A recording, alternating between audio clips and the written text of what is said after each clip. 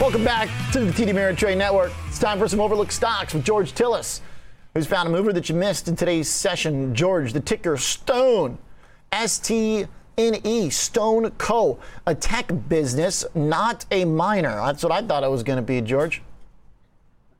Had me fooled. Yeah, it does sound like either sounds like a building materials company or a miner, but yeah. Stone Co. is not. It's actually a Brazilian fintech company.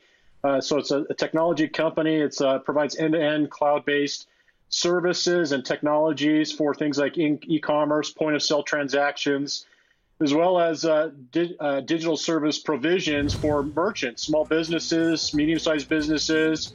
There are about 8.8 million of those in Brazil, and Stone Co. actually has about 1.3 million small and medium-sized businesses in Brazil that use their technology. It's a really interesting company from the standpoint of fully integrated technologies that helps develop and also deploy technologies associated with payment processing, e-commerce. They help optimize back-end systems as well, but they also help facilitate the omni-channel distribution, everything from online, mobile, as well as in-store selling. The other thing is it integrates the sales and service as well as back office, like I said, operations support, all in one platform.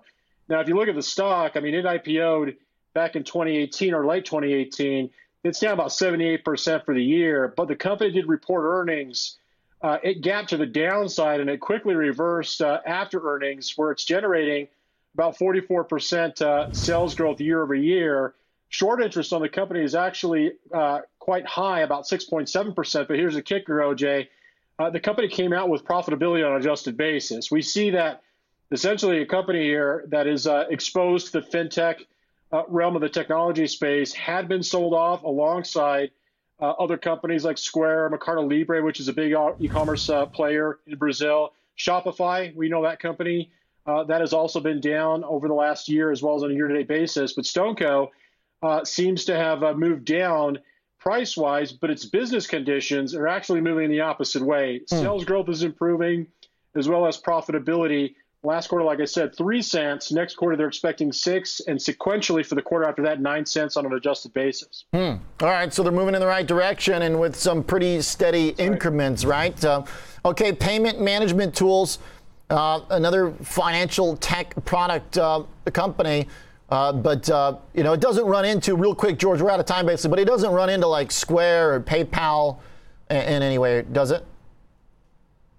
No, not necessarily. The thing about it is it's a Brazilian company, and that's the focal point. And one of the things about the Brazilian e-commerce realm is they're very loyal to companies that are established in Brazil. Mercado Libre is a big player as an Amazon of Brazil, whereas Amazon doesn't really have a lot of market share in Brazil. The same thing for Square. So if you're looking for a Square-like company that is integrated like with a Shopify-like experience, as well as, again, business enterprise software that helps, again, small and medium-sized businesses integrate technologies for payment solutions, point-of-sale software, and so forth. This is the company. Nice. Okay, George, good find for us here. An overlooked tech business with some financial product connections.